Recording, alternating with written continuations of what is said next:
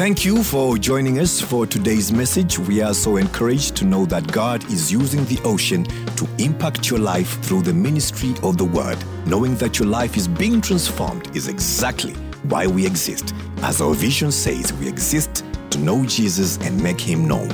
So sit back, relax, and allow the Holy Spirit to speak to your life through this message.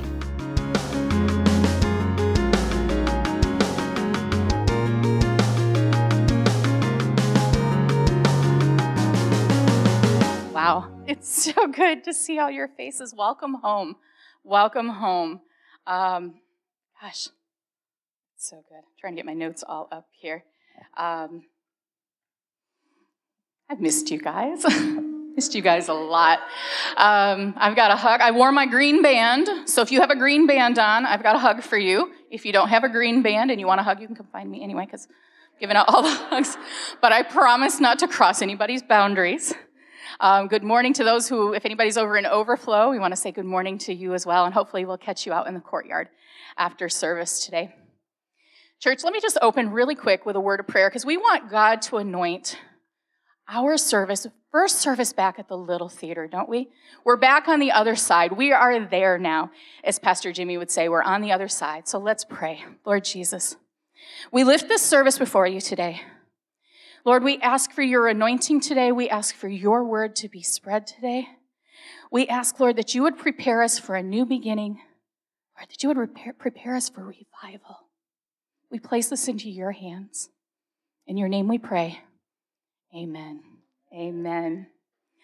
So 2020 has been quite a year so far, hasn't it? It's been a year of unexpected, a year of challenges, a year of extremes. How many of you feel like it's been a year of life online? You know, Zoom, TikTok, social media. Those have been like our workplaces and our playgrounds for a lot of 2020, hasn't it? And let me tell you, the more time I spend on social media, the more I realize there's a whole language out there that I have yet to learn. There seems to be an abbreviation for everything, right? So today, I want to see how good your social media skills are. And to do that, I've got a little test for you. So our Gen Zs and our millennials are going to do just fine. Our Gen Zs probably wrote most of these. They created this language. Our Gen Xers, I think most of you are probably up for this challenge. And if any of our boomers have shown up today, you know what? Don't we know the ocean has the coolest boomers in the world? We really do. Like, we are such a young church, and they're willing to come and use their wisdom, and they're just really cool people, so they might surprise us. All right, so I'm going to show you some abbreviations, and I want you to raise your hand if you know what the abbreviation stands for, okay? So, first one, LOL. How many of you know what LOL stands for? Raise your hand. Some of you are already doing it. I'm hearing you. LOL stands for laugh out loud. All right, the next one, IDK. Raise your hand. Wow, we got a lot of people who know that one. So if you're thinking, I don't know what IDK stands for, IDK is what IDK, or I don't know is what IDK stands for. All right, so the next one, I have to confess, was sent to me last week by a millennial, and I wrote back with a question mark because I thought it was a typo. So minus 1 point for Pastor Pam. WBY. Who knows what WBY stands for? Not as many. WBY stands for, what about you? I had no idea. No idea. All right. Our next one. YOLO, or YOLO. I don't even know what's the cool way to say that. Most of us have heard this one. It was pretty trendy recently. YOLO, YOLO means you only live once. You only live once. All right, now how about this one? WWJD. Can I tell you, this one was trending before SMS even existed. Did you know that? This has been around before some of you were born, okay? WWJD stands for What Would Jesus Do? What would Jesus do? And church, let me tell you, if you want to know WWJD, you really need to know WDJD, right? What did Jesus do? So that's what we're going to talk about for the next 3 weeks. We're going to look at some stories in the gospel of things that Jesus did and how it can help us decide what we should do now based on the things that he did. And there's some difficult situations in this world, aren't there? So we need to know, what did Jesus do so we can make those right decisions. So during the past few months, it's been anything but routine for most of us out here. Some of you have found it a season of rest. Some of you were probably even bored, but please don't tell those of us who weren't, because we might be a little jealous. Some found it to be a season of creativity, and some found it a season of chaos. And I'll be honest, mine started out with a season of chaos, because I was learning how to edit videos. I had never, ever done that before, but our Ocean Kids ministry needed something. So I needed to learn how to edit those kids' videos. My goal was to be so good that you guys all thought Beats did those videos. I learned how to combine video and audio, how to create transitions, how to remove audio from a recorded video, and how to overlay my own audio and add subtitles. I can tell you, I have learned a lot. When they say old dogs can't learn new tricks, this one did learn a few this year. It was a lot of work, but I'll be honest, once that chaos wore off, once it became routine and I kind of knew what I was doing, I actually settled into a season of creativity, and I found it to be a very refreshing time. So at the beginning of the season, someone told me about this miniseries called The Chosen. Have any of you seen The Chosen? All right, there's not enough hands raised. So let me tell you, it's on YouTube. It's 8 episodes for a miniseries. And it's a miniseries that focuses on Jesus at the beginning of his ministry. This miniseries was so real and so personal, and it was so well done that it drew me into a season of reading through the Gospels and even inspired me to paint some of those scenes from the Gospel stories. And I remember telling Belle one day, I've always been really good at seeing the God side of Jesus, the deity, the holiness. But this season has helped me more and more see his human side. And the more I see of his human side, the more I fall in love with him. Isn't he a good God? So there's one story this season that has become a very special story to me this season. And we're going to look at that today in John chapter 4. So if you have your Bibles, you can turn to that. This story is actually one of the longer stories that's recorded in the Gospels, and it's really rich with details and lessons. So as you're looking it up, let me set the scene really quick for you. Jesus and his disciples are traveling, and they've left Judea and departed again for Galilee. On the way, they have to pass through an area called Samaria. When they arrive at the well outside, it's called Jacob's well, Jesus waited and sent his disciples on to find food. So we're going to pick up the story at John 4, chapter 7. A woman from Samaria came to draw water, and Jesus said to her, "Give me a drink," for his disciples had gone away into the city to buy food. The Samaritan woman said to him, "How is it that you, a Jew, ask for a drink from me, a woman of Samaria? For Jews have no dealings with Samaritans." And Jesus answered her, "If you knew the gift of God and who it is that is saying to you, 'Give me a drink,' you would have asked him, and he would have given you living water." And the woman said to him, "Sir, you have nothing to draw water with, and the well is deep. Where do you get the living water? Are you greater than our father Jacob? He gave us the well and drank it for himself, as did his sons and his livestock." And Jesus said to her, "Everyone who drinks of this water will be thirsty again, but whoever drinks of the water that I will give him will never be thirsty again. The water that I give him will come in him a spring of water welling up to eternal life." And the woman said to him, "Sir, give me this water so that I will not be thirsty or have to come here to draw water." And Jesus said to her, "Go, call your husband and come here." And the woman answered him, "I have no husband." And Jesus said to her, "You are right in saying that you have no husband, for you have had 5 husbands, and the one that you now have is not your husband. what you have said is true." And the woman said to him, "Sir, I perceive that you are a prophet. Our fathers worshipped on this mountain, and you say that in Jerusalem is the place where people ought to worship."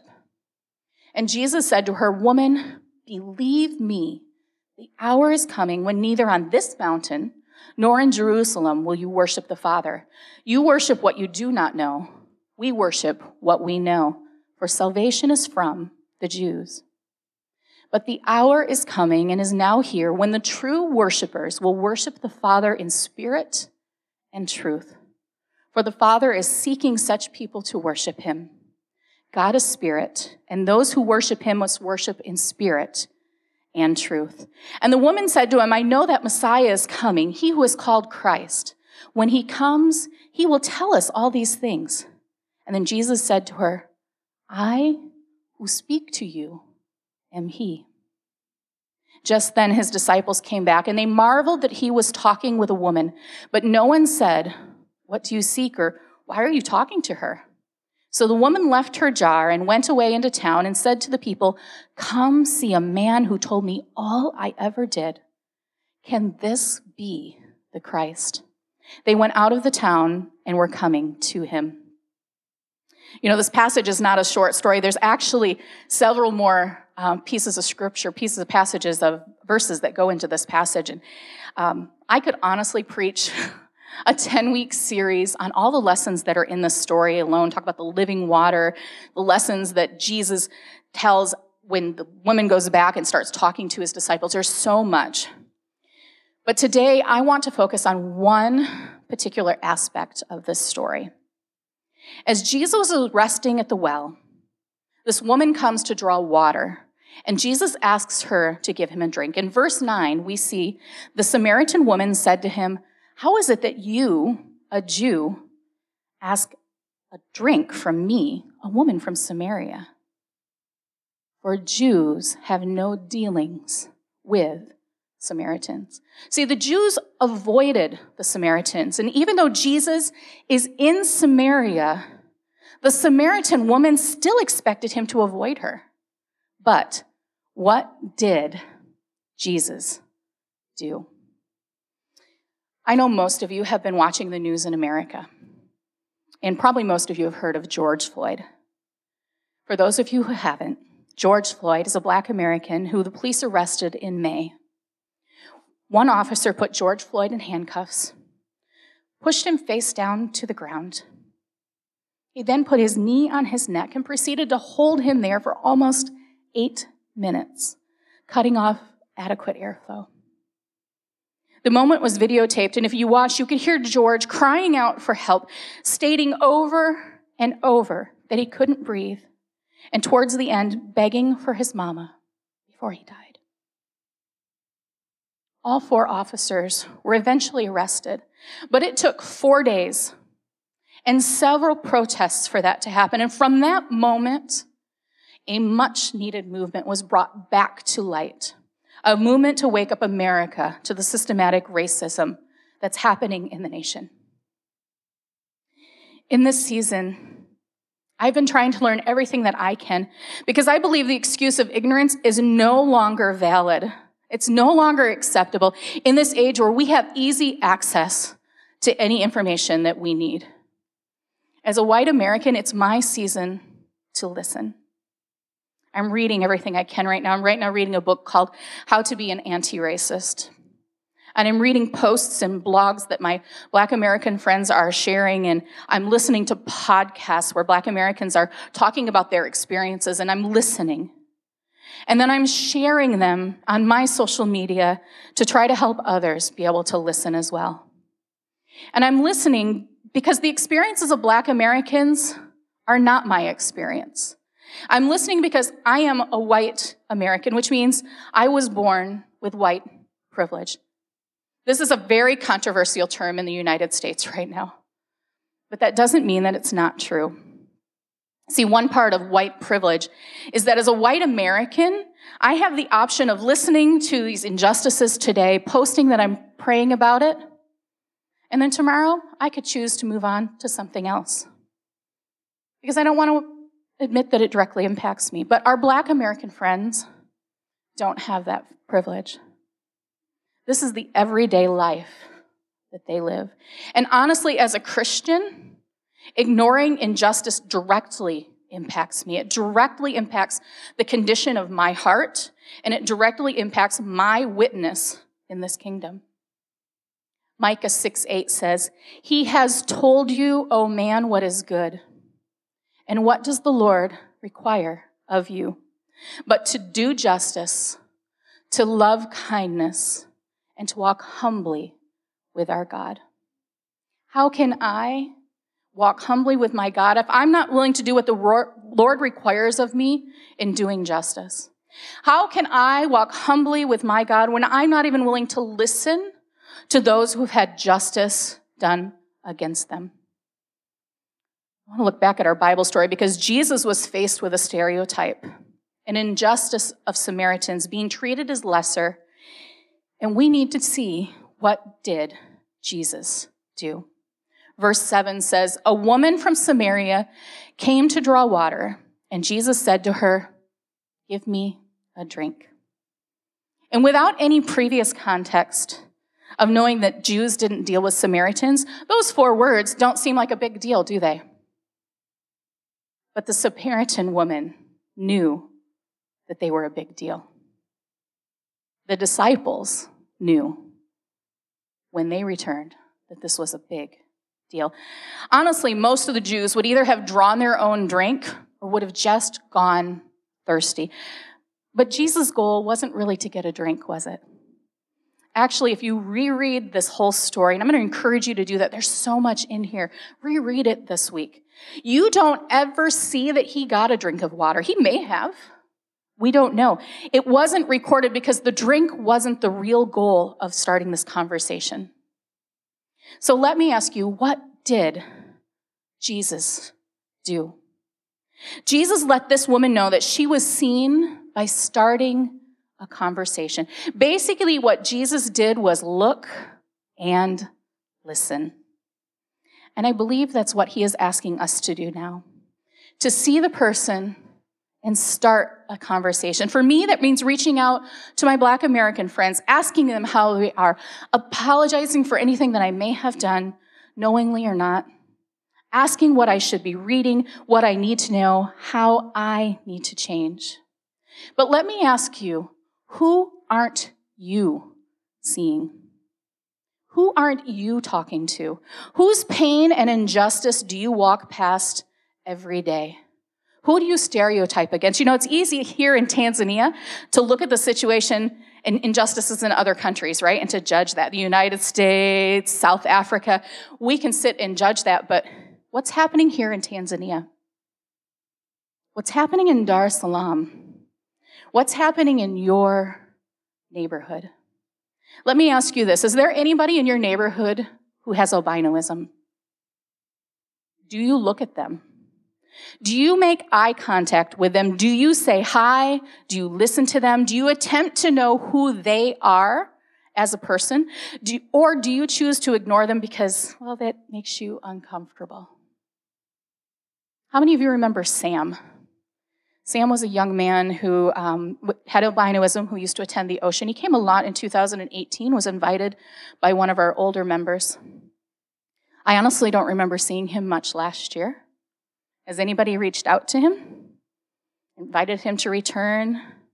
Have you even noticed that he's gone? Did you even know his name? These are important things. This was somebody in our church. One of the things I love about the Ocean Church is that our Future Generations ministry has become a welcoming and safe place for children with disabilities. Our teachers get to know the student and get to know their parents, and we work to make them feel as comfortable and as accepted as possible. Can the same be said about you when you meet someone with a disability? Can the same be said about you when you meet someone who has albinism? Or someone who's from a tribe or a country that has a heavy preconceived stereotype? You know, since moving here, I've heard many stereotypes and comments about people. Oh yeah, well, you know, of course, because they're Nigerian. Anybody said that? It's uncomfortable because it's true, isn't it? Or how about this one? This one might cut a little bit closer. Well, yeah, because, they're chaga. I've heard that.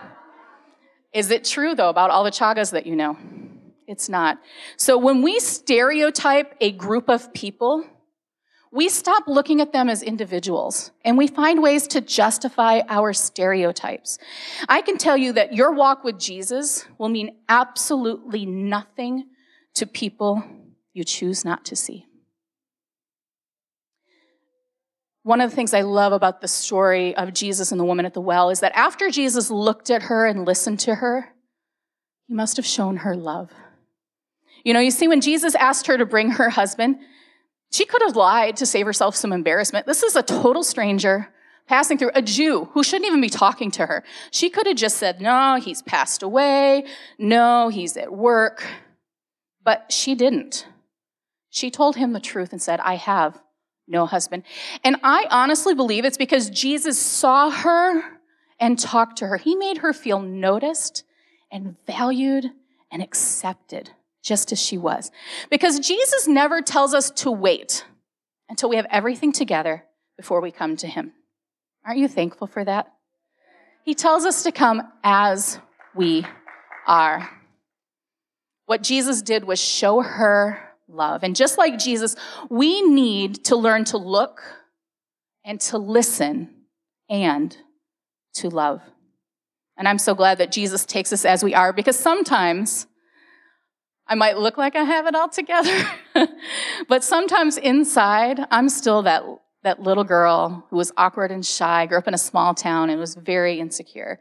And sometimes I'm just that 20-something who thinks she's doing the right thing when she's not really sure, or maybe that 30-something that's looking back on her past and realizing the things that she's done and she's guilty about. Can anybody here relate to that?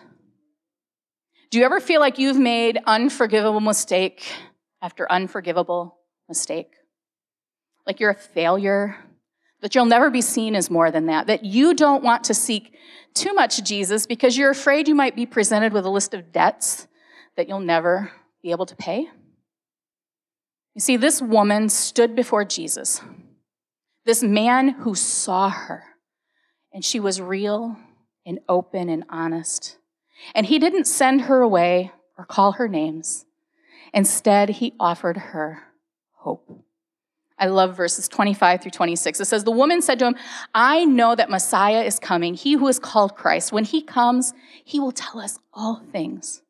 And Jesus said to her, I who speak to you am he.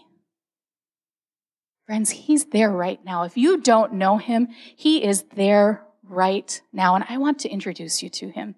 See, the Bible tells us in Romans 3:23, for all have sinned and fallen short of the glory of God. And it's a problem, isn't it? Our God is a holy God, and he's perfect, and he cannot be around sin. So if we're all sinners, that makes life feel pretty hopeless, right? The hell that we're heading to is well-deserved. But I have another verse I want to share, John 3:16. For God so loved the world that he gave his only son, that whoever believes in him should not perish, but have eternal life. And while God is holy, he's also loving. And he's promised us a Savior to pay for our sins, making us fresh and clean and holy in his sight. And the Savior is called the Messiah. Just as the Messiah waited by the well for the Samaritan woman, he is waiting here to meet you today. He sees you. He's calling out to you. He is looking at you. He is listening to you. And he loves you. Church, I'm going to ask everyone to close their eyes right now, because I know somebody here is ready. Somebody is ready to acknowledge the Messiah who sees them. And if today is that day for you, I'm going to ask you, while all the eyes are closed, to raise your hand. If you want to accept him, if you want to accept the love that he has for you, the forgiveness that he has for you, if you're ready, with all the eyes closed, I'm going to ask you to raise your hand.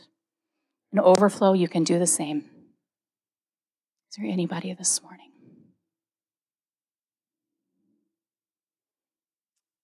Church, I'm going to ask you to pray with me. Lord, I know I am a sinner. I know I don't deserve grace. But I also know you love me. You sent your Son, the Messiah, to die for me. And today I accept you as my Lord and become born again. Help me to know you.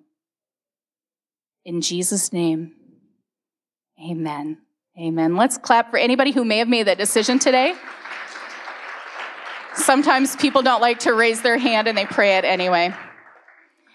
If you did make that decision today, stop by the harbor and let them know we have something for you. We also want to tell you about our ministry called Starting Point, and it's the ministry that will help you know what's next on this salvation journey. And before I close, I want to ask if there's anyone here who's willing to make a commitment in your heart today to look and to listen and to love all the people that God brings into your line of vision. If you're willing to make that commitment to just say hi to somebody and really listen, even if you're uncomfortable, I'm going to ask you to stand up. Make that decision. I'm standing because I know I need to do better. And I'm going to ask each of you who is standing to hold me accountable as well. If you see me say anything or do anything that's inappropriate, even if I don't know what I'm doing and I'm not intentional, please gently let me know, because we can all do better. Church, I want to pray for you right now. Lord Jesus, I thank you for each one that's standing here today, Lord. This gives me hope for this world, because your light cannot shine if we don't see the people we need to shine it to. So Lord, help us see them. Help us talk to them. Help us love them. It's only with your help that we can do this. Lord, this is all for you, for your glory, and for your kingdom. In Jesus' name we pray. Amen. Amen. Thank you, church. You may be seated.